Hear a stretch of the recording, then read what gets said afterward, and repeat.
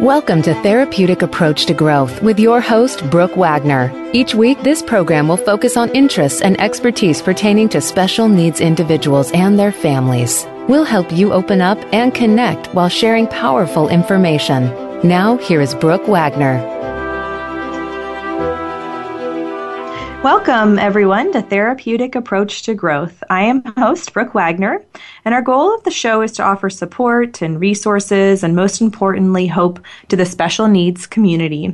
And today, I have with me autism advocate and expert in supported typing, Nancy Brady, and we will be discussing her inspirational story and journey as a mom to her son with autism, Nick, and how she has guided him to use supported typing as a means to communicate. So, welcome, Nancy.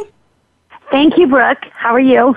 I'm great. I'm so excited to be here today and have this opportunity to talk more with you about this kind of communication. I know I've seen such amazing results with a few of our clients here at TAG, and it's something that's somewhat new to us in the last few years. And we're just really excited to learn more about what you've experienced and what you've done and what you've learned through this process. So I'd love to start with taking us back to the beginning and learning more about your background and your experience.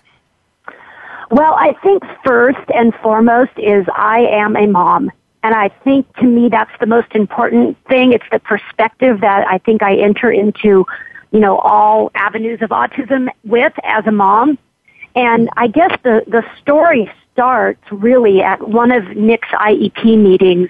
I want to say it was like first grade, somewhere in that range. And he was a little guy, and we already had known that he could spell and could type and was reading and had a lot going on. He just wasn't able to communicate it to us in the traditional sense of verbal language. So we kind of knew that. And at this IEP meeting, the letters following everybody's names that were sitting around the table were very daunting. It was very intimidating that you had all these, quote, experts, that had all this background and all these letters after their names. And they all thought they knew my son better than I did, or my husband. And we were the parents. We know him better than they did. But yet they had this attitude at our IEP meeting that just drove me crazy. So I literally started the journey with, well, I can get letters after my name too. And so that's what I did, is I actually went back to school to get my master's in special education. And I think at that point they kind of realized that they had a formidable opponent at that IEP table, who was truly advocating for Nick and what his needs were at that time. And that kind of started our journey. And it's been a journey of inclusion, a journey of, communication, and a journey of always learning. And I think that, the minute that anybody calls themselves an expert, I question it, because I think Nick is the true expert in autism. So I defer to him and I learn from him rather than anybody else who, claims that title. Does that make sense? It does. And I completely agree. And I think we can learn so much, from our clients that we work with here at TAG and that, have autism, and, they just bring so much to the table. And if we allow ourselves to be available to seeing that, we really can learn and grow a lot. And it's, it's such an important perspective to have. So it really is, because I think, Nick's disability is just that it's a different ability. He experiences the world differently than perhaps somebody, neurotypical type people. He just experiences the world differently. He's much more sensitive to sounds and noises. More sensitive, I think, is just kind of the way, in general, that I could describe it. And it's made all of us in our family very aware of that as well. So when we go out with Nick, or even when I go out by myself, I'm much more aware of crowds and noises and people and hustling and bustling. And I think just Nick's different perspective on life is truly a great lesson for us all. So we've been very fortunate in that regard. That's beautiful. I love that. And along this journey with Nick, you discovered this type of supported typing, and it would be wonderful to hear more about what got you interested in that and the training you've received over the years as you've been learning about supported typing and what that looks like for Nick. You bet. It started again when he was little. We were doing, and this was back in the year 2000, because Nick is 19 now. So we're back in, the beginning stages, and ABA was the thing. And the Lovaas study, 40 hours a week of ABA on these little 3-year-olds, that was what I was reading. There was, I actually got out when he received his autism diagnosis in 2000. I actually got out the yellow pages and looked up autism in the yellow pages. That's where it was back then. I mean, nobody even has yellow pages anymore. But there really wasn't much other than, you need 40 hours a week of ABA. And, of course, we were on it. We're like, okay, let's program, get people in here. The poor kid just, had a revolving door of therapists and tutors coming in. And we were doing a lot of discrete trial type stuff at the time. And Nick just checked out. It was just, very rote. He was bored. There was a lot of compliance stuff. One of his drills was good sitting. And we had to actually make him sit because I just didn't know. I look back on it and I want to just, hit myself in the head. Like, what was I thinking? But, for Nick, he thinks better when he's moving. Yeah. They were making him sit. It was just, it's backwards. This was again many years ago. I think we've come a long way. But, with his ABA drills, one of the things you do when you're 3 is you learn your colors. And you're supposed to, give me yellow and point to yellow and that sort of thing. And he just wasn't doing it. And we're thinking colors. And Nick had a little bit of language. It was functional language. So he wasn't completely nonverbal. He could say words. He had a lot of echolalia and could repeat. And I would ask him things like, what color M&M do you want? And he would say red, blue, yellow, green, purple, whatever. He just said it. No intent behind his language, as far as we knew at that point. And so we went to his doctor. She was an autism specialist, developmental pediatrician. And during one of her, our sessions with her, and Nick always came, my husband and I as well, and I said, I am convinced he's colorblind. There's just no reason. He cannot get through. He must be colorblind. And it was in her office. She said, Nancy, he's not colorblind. Let's try this. And she had an Alpha Smart, which is a communicative device, kind of like the precursor to perhaps an iPad. It was non-electronic, no voice output, but it was pretty durable. For a 3-year-old, it was great. And giving him some support, backwards resistance. In other words, she wasn't guiding his fingers to any of the letters on the keyboard, but she was giving him oppositional resistance. She asked him, Nick, what color is that teacup that you're holding? And it was a little tiny plastic teacup. And he typed B-L-U, and then she said, no, finish, and then he typed the E. And we almost fell out of our chairs because he knew his colors. He just wasn't able to communicate that he knew his colors. And by typing, he was able to tell us that not only did he know his colors, he could spell them, and that all of this ABA that we had been doing where we were pairing, the word with the color, he was learning to read and spell at this time. And he was probably about 4 years old when we discovered this. Wow. And that was the beginning of our journey with teaching him to type and to communicate that way. Wow, that's amazing. Yeah. Thank goodness that, she had that wherewithal to be able to show you that and give you that gift of awareness. It's really true. And then we in turn, shared it with his team, at one of our team meetings for his program that he had here at the house.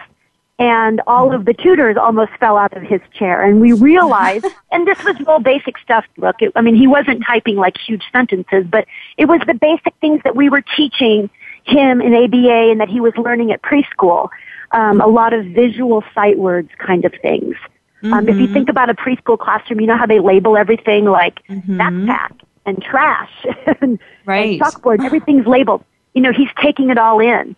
And I do remember one time many years later we did a little a piece on how kids learn to read, and we asked several of the kids who typed to communicate, how did you first learn how to read? And I remember this, I memorized it basically because it was so profound to me.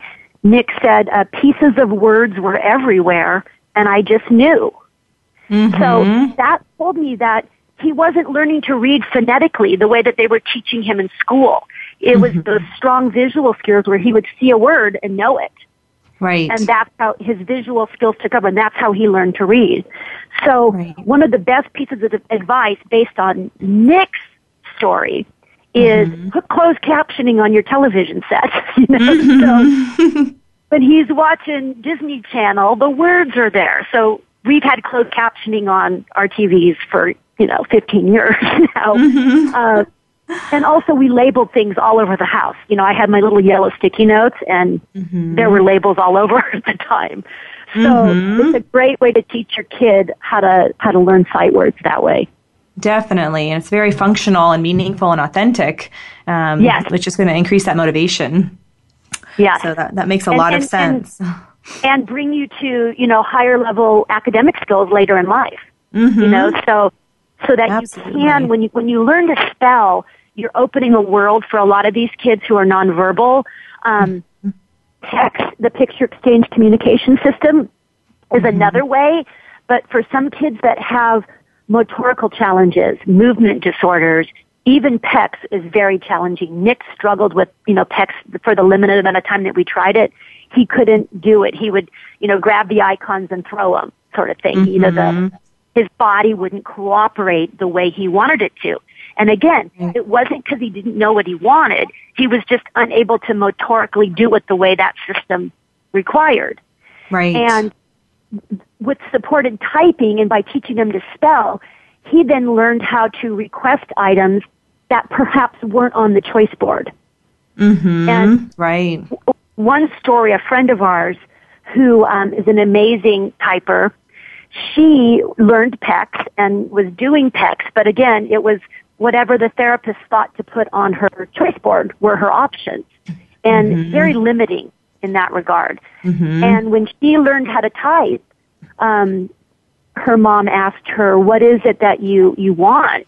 And she typed BALLET. Oh. And she wanted ballet lessons, and well, nobody thought to put that as a choice on her, choice board. Who knew, Instead it's juice, crackers, goldfish or whatever. Right. Please. Their voice. I mean, these are smart kids and these are smart humans, Why wouldn't she want ballet lessons? So exactly. I just think the sooner we can teach our kids to spell and use sight words, the better it's going to be in the long run. Absolutely. And I know you mentioned a movement disorder. And I know a lot of professionals talk about autism as being a movement disorder. So can you share a little bit more about what they're referring to? Yes. It's not everybody knows about this, but I think it's so huge. And for so many kids, it explains so much, and adults as well. But basically, it's the body not cooperating with the brain. So intent is there. I want to get up and go put my shoes on. The intent is there because I know that as soon as I can do that, I get to go in the car or do whatever, we're going to go do.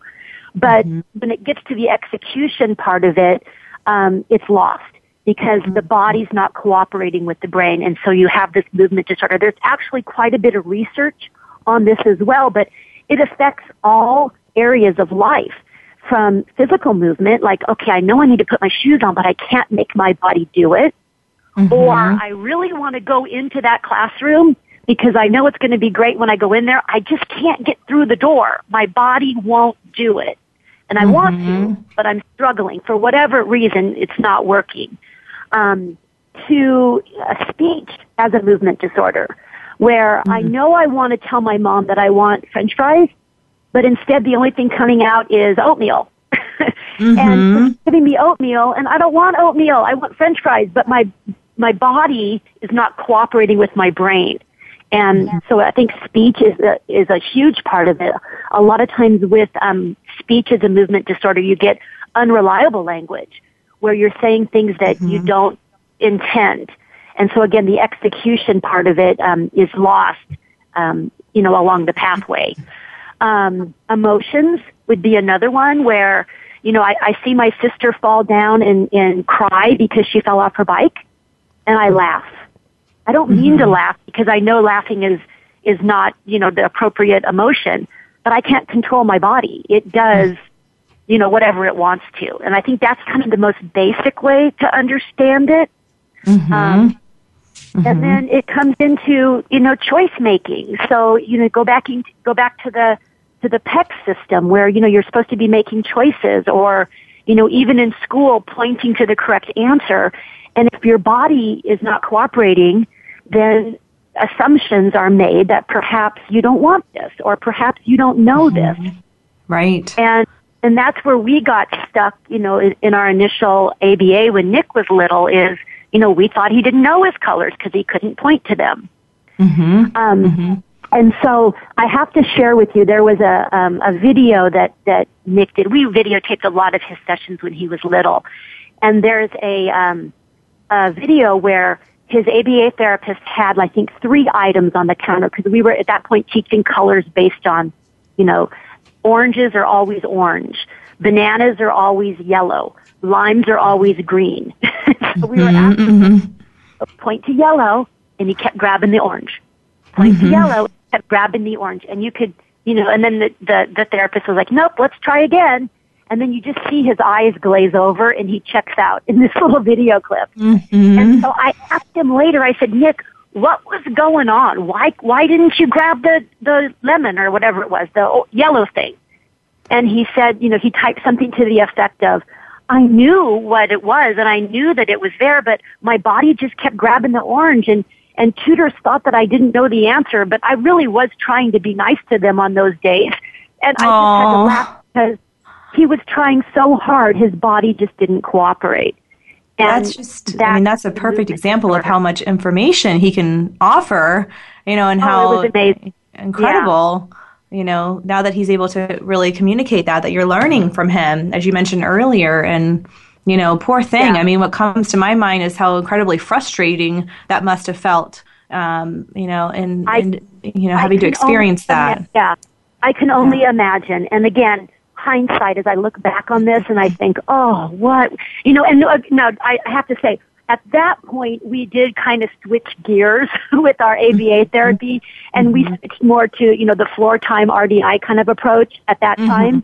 And it was much more engaging program, when we followed his lead and, worked on building relationships. And to this day, he's a great friend and a great, the relationships are important to him.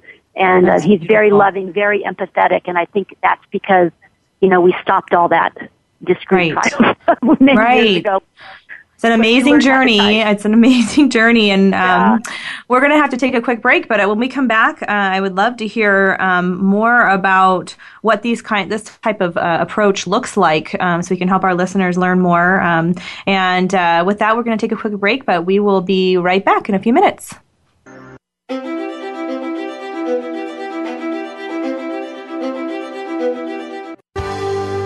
Your life, your health, your network. You're listening to Voice America Health and Wellness. At Therapeutic Approach to Growth, we offer comprehensive and holistic supports to individuals with developmental and acquired disabilities. Our programs include parent education and guidance, speech therapy, occupational therapy, educational and behavioral support, and counseling. We assume competence and believe in treating the entire family system. We offer both in-person and long-distance services. We support our clients in any environment, from home to school and beyond. Mention this show for a free consultation. To learn more, you can reach us at tagforgrowth.com. Therapeutic Approach to Growth. We are bombarded daily with information about beauty products and anti-aging treatments. Do you know how they have been tested? Are they truly going to make a change, or just take the change out of your pocket? Tune in to Shelley's Show and Tell with host Shelley Hancock. We'll bring you the top-rated skincare products and treatments tested by real transformation skincare centers. We'll motivate you to make the best changes. Listen Mondays at 1 p.m. Pacific Time, 4 p.m. Eastern on Voice America Health and Wellness. Relationship issues? Anxious? Parenting challenges? No more.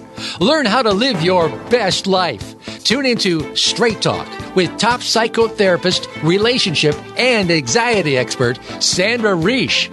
In this program, you'll learn how to transform your challenges into effective solutions, whether it's relationships, parenting, anxiety issues, or other life traps that you struggle with.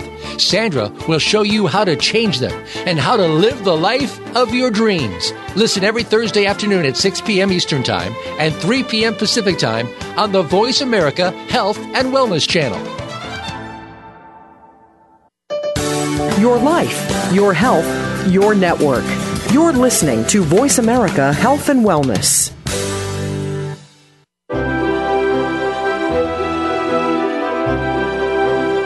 You are listening to Therapeutic Approach to Growth.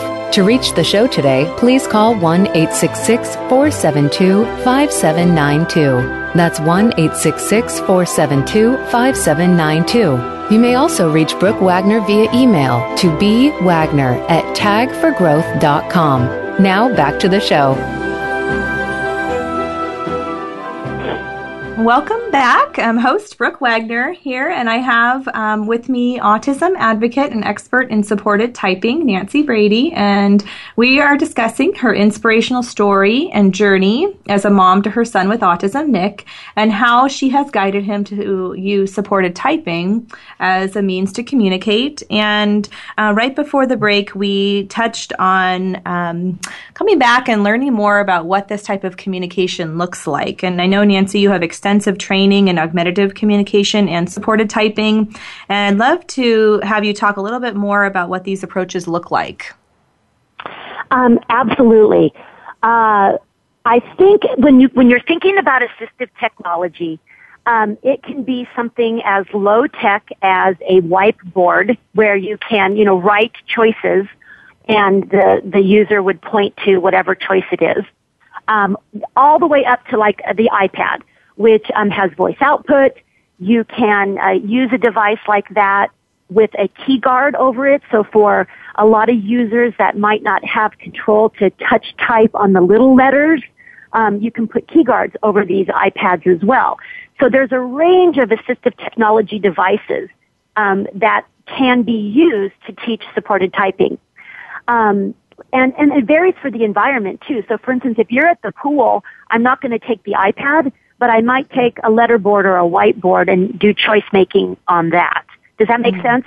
Absolutely. Now, would you have the clients learn various boards and different methods to communicate so that you can be flexible based on where you are? Well, yes, but you don't necessarily learn the boards. You're actually teaching them literacy skills, as they grow. So you want to, read to them. You want to have, practice sight words, practice pointing to objects. And when you're doing the method, you're giving them support. You're giving them, if you think about it from like an occupational therapist point of view, proprioceptive input at their arm. And the support that you can give is physical support. You're, again, not leading anybody to any answer, but you're providing resistance and like stabilization is the best way that I can describe it. And then you will feel the person move to whatever answer it is that they're choosing. So you're providing stability, resistance, support in a physical manner. And it can be on the wrist, it can be on the forearm, the elbow, the shoulder, the back.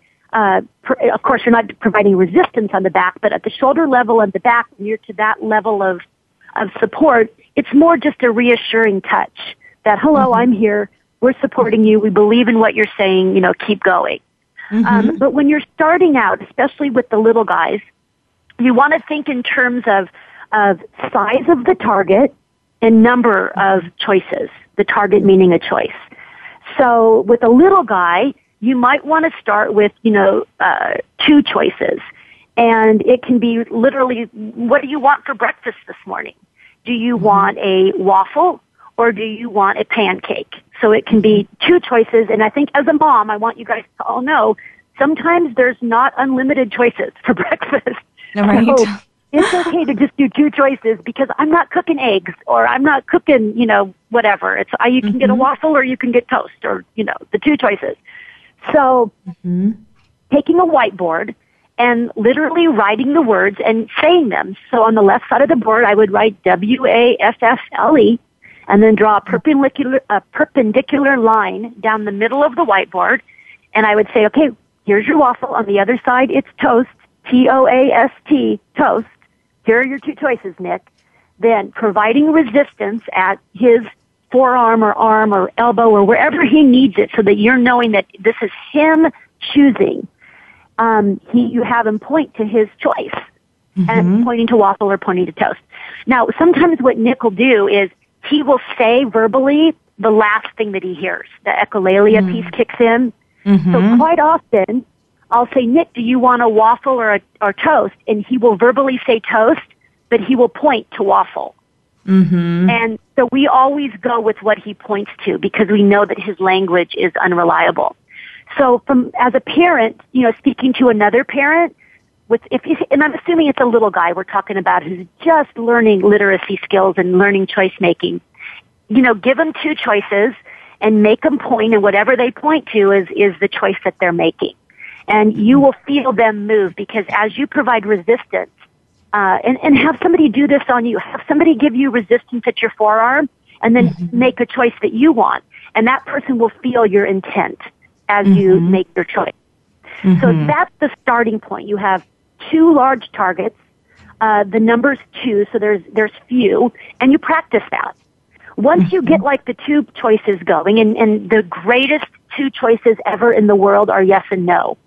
And that would be the one that you would do in all situations. Like if Nick pointed to waffle but said toast, yes, no is next. Did you mean waffle? Yes or no? And I would erase the board and put yes and no. And then he could point to yes and confirm that is his true, authentic choice. So those two choices are huge. There's actually an app for the iPhone, and I think Android has it as well, and it's called Answers HD. And I want to say it's $1.99. It's the best $1.99 you'll spend, and it literally gives you a green yes and a red no on your phone. And as you touch it, it verbalizes it, so there's voice output. So it's a hugely powerful thing, and anybody can communicate with yes, no. It's just a little harder for the person asking the questions to come up with the right questions. But, does your head hurt? Yes, no. Does your stomach hurt? Yes, no. Does your throat hurt? You can really narrow it down to what's wrong? Yes, no. So those two choices are the first way. And then from there, you're going to proceed to 4 choices. So now for breakfast, and then, maybe for adults, you could do it like a beverage. Do you want coffee, tea, or orange juice? And then the fourth one I always have, especially for adults, is something else. So it's now multiple choice.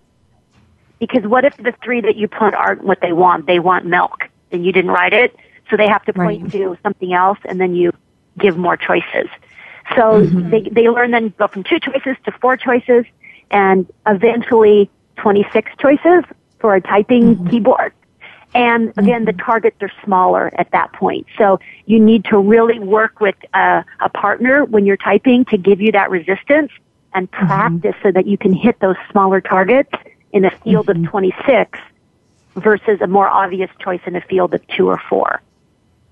And for parents, one of the things that I learned early on is the SAT is multiple choice. Academic tests, a lot of them are multiple choice. Or if they're not, that can be an accommodation made in the classroom.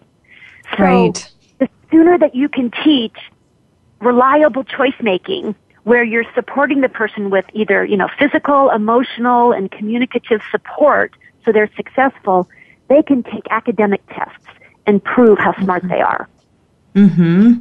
Absolutely. No, that's wonderful. Yeah. So that's really, really helpful. That's how you get started on the journey. Okay, great. No, that's really helpful. And it's been beautiful. We have one client here that's using the letterboard and able to, communicate very well with his partner. And so I can visualize very clearly what you're referring to. And just, it's really helpful to hear the progression of how that process started, or how it starts. And then when you get to that higher level of being able to, for our clients to be able to actually type out sentences. Exactly. Communicate amazing, philosophical thoughts. We're just loving seeing that happen. Yeah, and the thoughts that have been in there, all the time and just didn't have an avenue to be expressed. Mm-hmm. So absolutely. It's true. It takes a lot of work and a lot of practice, but with dedication and with, a support provider that really gets it, and with trust and that emotional connection, I think is really important. They're trusting you with their communication. It's a huge task. Right. But you really build that relationship where you can share cool things. Right. That are meaningful and important. And it becomes an, advocacy for your own life and what do you want out of life, and self-determination, which is the new thing for adults. Let people know what you're thinking, and this is how we start. Right. And I'm glad you mentioned that relationship piece, because that really sounds like the most important component to being a successful communication partner. And, it's not about just getting in there and necessarily expecting a client that hasn't had this before be able to fully communicate in this way. It's having that trust and that willingness to go through that initial learning process. I think so, and I think part of it is being successful. So you want to build on that. So small steps are perfectly okay, and I would rather see small steps with simple choice making, where the person is really telling you what they want. And then you respect it, of course, and do it. Or, it can be as simple as ordering foods at a restaurant, or, choosing what you want for breakfast, or choosing what activity you want to do with your therapist that day. Or, maybe we're all like that. I mean, there are days when, I don't really want to do anything but watch TV, those kind of mornings. Right. So to be able to ask, what do you want to do? And if it's something as simple as, I just want to listen to music, well, that's a huge thing, that you're respecting their choice, and that's how you build any relationship. Right. When somebody's always doing their own agenda, I'm not that excited about it. So, right. Absolutely. It makes a lot of sense. It's really honoring and respecting each person as a human being, and as being valid, having important and valid opinions and thoughts, and really wanting to hear those. Now, one of the things I know I hear a lot, and we really strongly believe in at TAG, is the concept of presuming competence. And I would love to hear what this means to you and how you approach your work with this mindset. I think it means that the person has the ability, that they know what's going on. They're smart. They have the ability to do what it is that you're asking of them. But perhaps for a motor difference or a movement disorder, they're not able to complete the task. But that doesn't mean that you presume that they don't want to, or that they don't have the knowledge and ability to do so. They're just perhaps need more support. So an example would be, I had a client that came to my house, and she really wanted to come inside my house, but she was stuck out in the driveway and couldn't make it in, whether it was through the door or whether it was just, new places, anxiety of a new place, or what it was. We sat in the driveway for a little bit, and we were, communicating with each other, just very simple yes, no kind of questions, and talking to each other. And I asked, do you want to come inside my house? And the answer was yes. And then I asked her, are you kind of stuck out here in the driveway? Yes. Is there anything I can do to help you and support you to come inside my house? Yes. What can I do to support you? And she typed walk with me. So we got up together, and without holding her hand or doing any physical supports or putting my arm around her or guiding her or doing hand over hand, I just walked with her because that's what she wanted and that's what she told me. So it's that presuming that they know what they need and honoring it And we literally walked next to each other into the house and did our session. And so when somebody, tells you what they need, you have to respect it as well. And then the other thing is to presume competence is your starting point, that if I've introduced to a client who's an adult, I'm going to assume they know how to read, because most adults do, unless they've never been to school and, never have been around words and literacy and never been read to. Perhaps then they might not know how, but the majority of adults are going to know how to read. And so I approach a client presuming that. And when we type together, I presume that they know how to spell. And if they don't, and if we get kind of words that don't, letters that don't go together and you can tell that they're struggling, then we can backtrack and perhaps go to choices where I write the words out and they point rather than them spelling it. Right. So it's age appropriate, it's educational appropriate, it's, you just believe in the person. And I have to share this story because my mom is a fabulous grandmother to all of my kids, and she has a great connection with my son. My son just turned 19, and we were talking to her in the car on the phone the other day, and she said, "Nick, have you been a good boy?" And I said, "Mom, you don't ask a 19-year-old boy that. That's silly." So I think part of presuming competence is also in the way that we interact and treat and talk to people with disabilities. It needs to be age appropriate. Absolutely. I presume at this point that Nick does not want to watch Disney movies anymore. I know he loves them, and I know that they provide a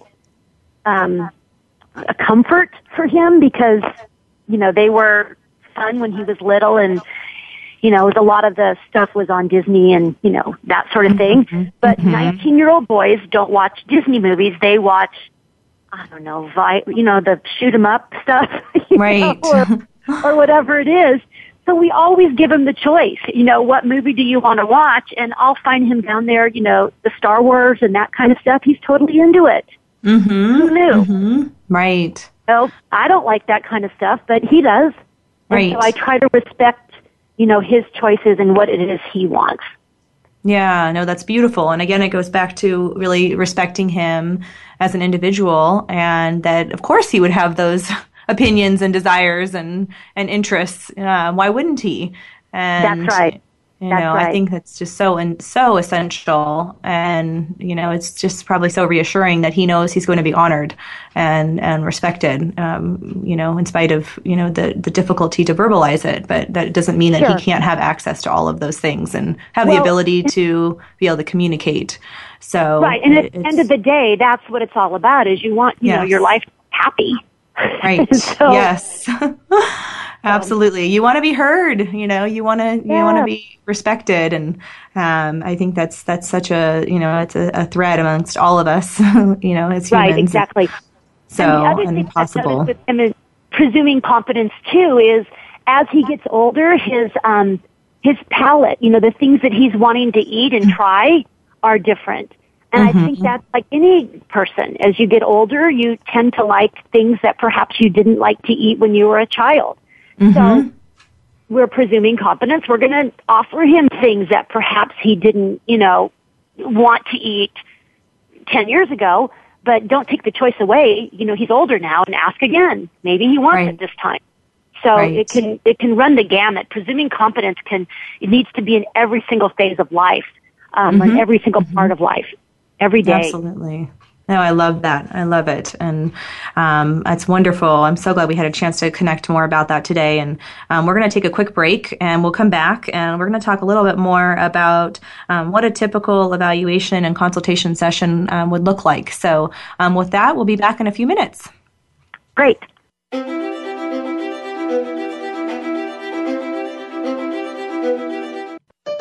Opinions, options, answers. You're listening to Voice America Health and Wellness.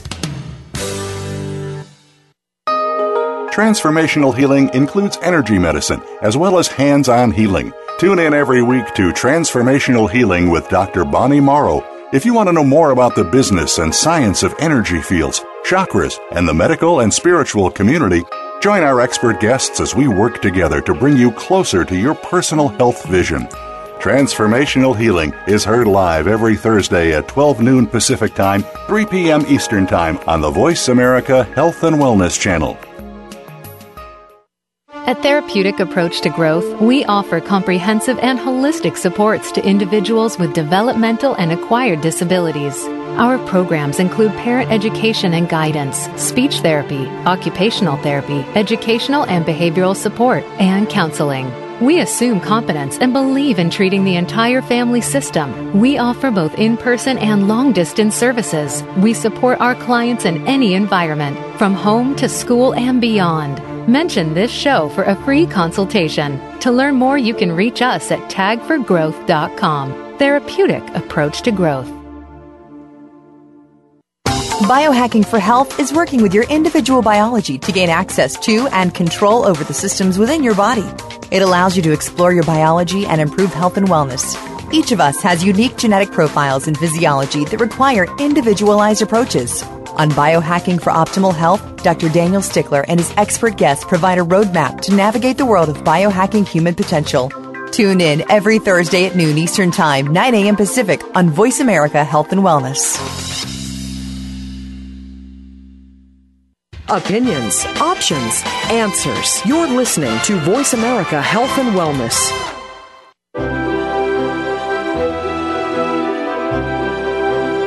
You are listening to Therapeutic Approach to Growth. To reach the show today, please call 1-866-472-5792. That's 1-866-472-5792. You may also reach Brooke Wagner via email to bwagner@tagforgrowth.com. Now back to the show. Welcome back. I'm host Brooke Wagner here, and today I have with me autism advocate and expert in supported typing, Nancy Brady, and we are discussing her inspirational story and journey as a mom to her son with autism, Nick, and how she has guided him to use supported typing as a means to communicate. And I want to make sure that we touch on what a typical evaluation and consultation session would look like, Nancy. Well, I think the best word that I can use to describe it would be very fluid, because every kid and person that you're going to be working with are different. They're going to be different on that particular day at that particular time. So whenever I do an eval, it needs to be very fluid, and there's a lot of movement involved, and sometimes we sit on the ground, sometimes we move from room to room. So it can look like anything. I think as far as what type of content we're going to do is work on initial choice making. I'll usually start with 2 to 4 choices first, and depending on the age, we're asking relevant questions. So for perhaps a 3rd grader, we might be talking about, the planets and what they might be learning in school. Maybe Charlotte's Web is a book, and, what kind of animal is Charlotte, that sort of thing, and asking questions and giving them choices. If they're younger kids, the content is going to be, preschool type things. Their colors, perhaps numbers, point to the number or whatever. Sometimes it's about, Disneyland and Mickey Mouse and, SeaWorld or whatever the things that, that particular age is into. For adults, a lot of times we talk about current events, the election, types of music they like to listen to. So the content of the evaluation also is important, because I'm presuming competence. So I want to be respectful for what they're truly interested in. Mm-hmm. And there's a tool that I use called the language ladder. And basically it's a guide to where you start with predictable kind of questions that typically only have one answer. So you can start with pointing with 4 choices, where you can say, who is the President of the United States? And you give 4 choices, and they point to the answer. And that determines, I feel how they move. I feel if they know who the President of the United States is. So it gives me a lot of information back when I'm doing the eval. For older adults who, I'm assuming know how to read, I would do the exact same type of question, but I might use the iPad or a keyboard and ask them, who is the President of the United States? And if they went to the letter O and then B, I'm pretty sure at this point that they know. Right. And, we finished typing. So if they didn't, or here's an example, they might go to P. And I'm thinking in my head, P, what are they talking about? But then they go to R and then E, and they're typing President Obama. So again, the surprises are what's the best part of this is, you never know the answer you're going to get. But when you start, it's very predictable, questions. It's questions with one answer where the two of you together as a team can practice. You're practicing your typing. You're practicing spelling Obama. You're practice spelling, you ask, what state do you live in? That's a predictable, question with one response. And then you can practice typing California. So that's the beginning of it. And then the language ladder, as you get better and better at that, and as a team, you kind of get comfortable with each other, you move up to questions that are perhaps less predictable, where there might be an answer, but you're not quite sure which one it is.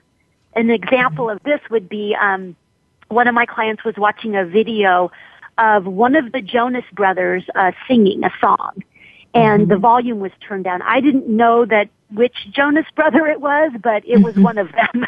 I think there's three. And I asked her, I said, what's his name? And she typed Nick. And I'm hoping that was Nick because I didn't know the answer. So that was unpredictable where, she could have typed something else and I wouldn't have known the difference because I didn't know who the Jonas Brothers are. Right. So, and that gets into the higher level communication where you're asking things that, they might have an opinion of. And that you may not know the answer. And that takes a lot of trust and emotional support and, working with your user, and practicing. So you get to the higher level stuff. Now, Nick did some great stuff with message passing when he was really little, where he would tell me things that I didn't know had happened. And I'd have to go and confirm the story with somebody else, and sure enough, it happened. And so that's really cool when you're actually gaining information that you did not know. And that's at a level of very unpredictable language because you don't know what the answer is. And it's open-ended. And those are, again, higher skills that you have to work on. So following that language ladder is really important and super helpful for getting started. And for little guys, especially in grade school, elementary school, working on predictable stuff, multiple choice kind of stuff is just a great skill to have for academics as well as communication. And you can do that with choice making on a whiteboard, or you can just do it by asking predictable questions that perhaps have one answer and practice typing that way. Okay. So that's wonderful. All of those things will be looked at in an evaluation. It'd be like, what is the best device? What level should people start practicing on?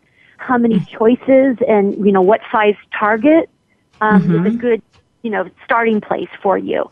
And so usually by the first session, we try to give, parents or support providers, one task to work on to practice and get good at before we move up to the next task. That makes a lot of sense, so that you're systematically increasing the challenge as they become more competent. We may also suggest what type of device to use.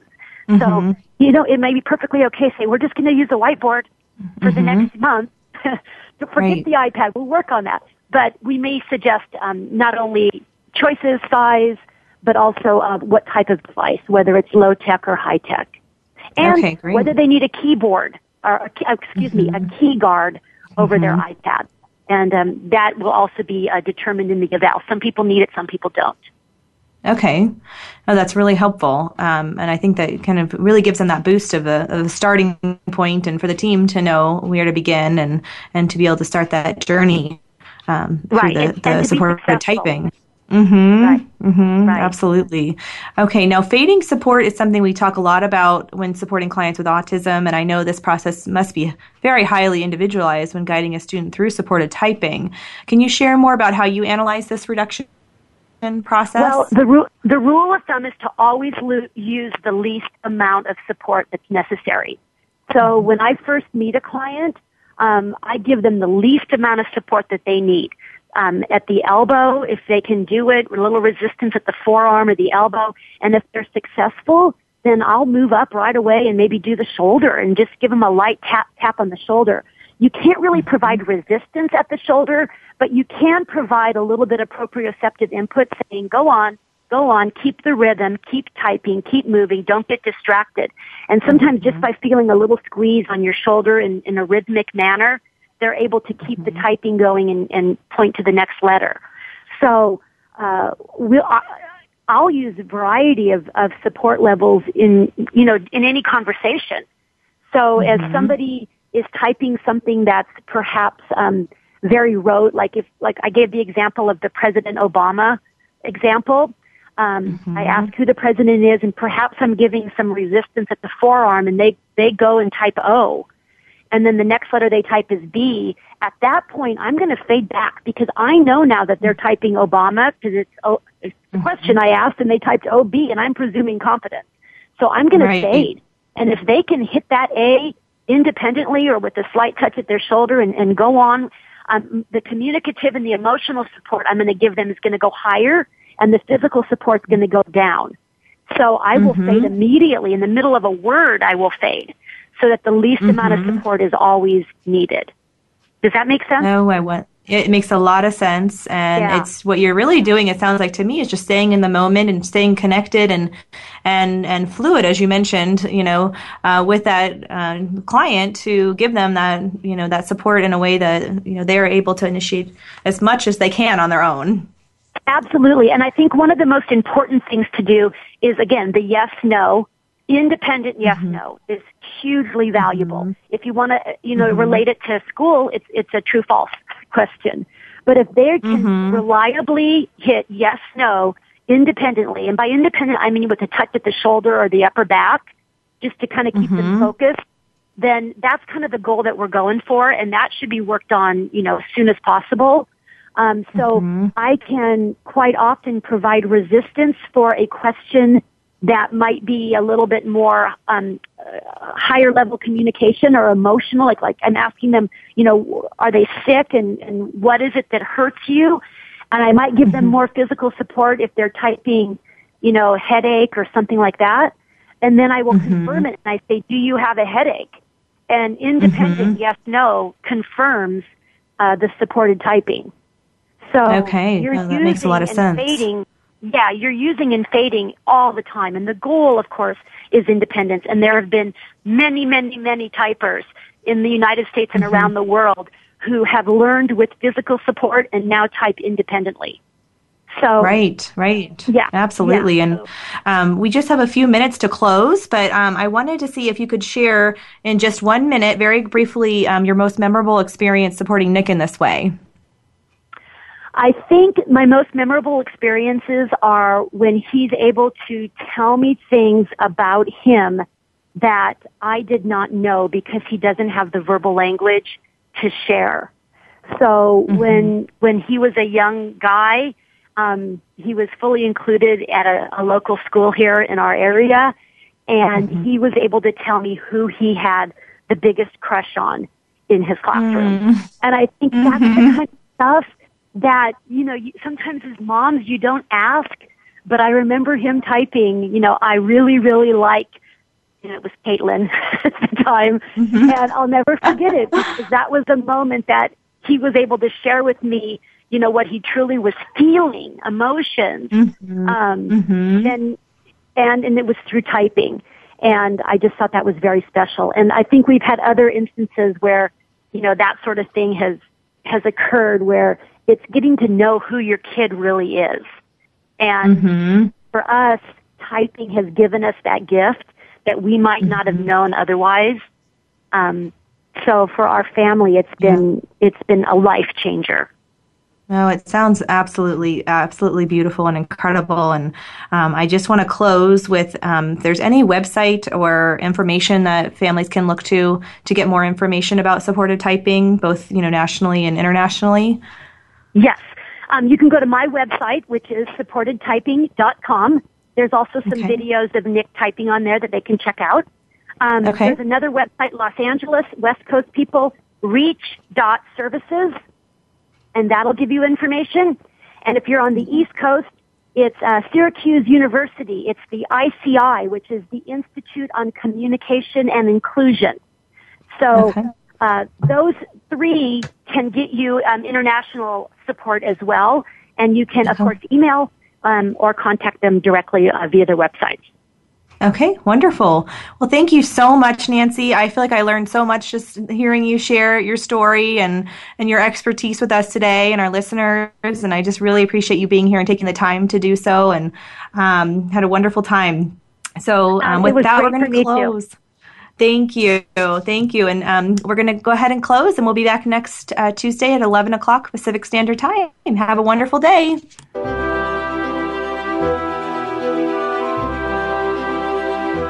Thank you again for listening. Be sure to tune in to Therapeutic Approach to Growth and join Brooke Wagner again every Tuesday at 2 p.m. Eastern Time and 11 a.m. Pacific Time on the Voice America Health and Wellness channel. Have a great week.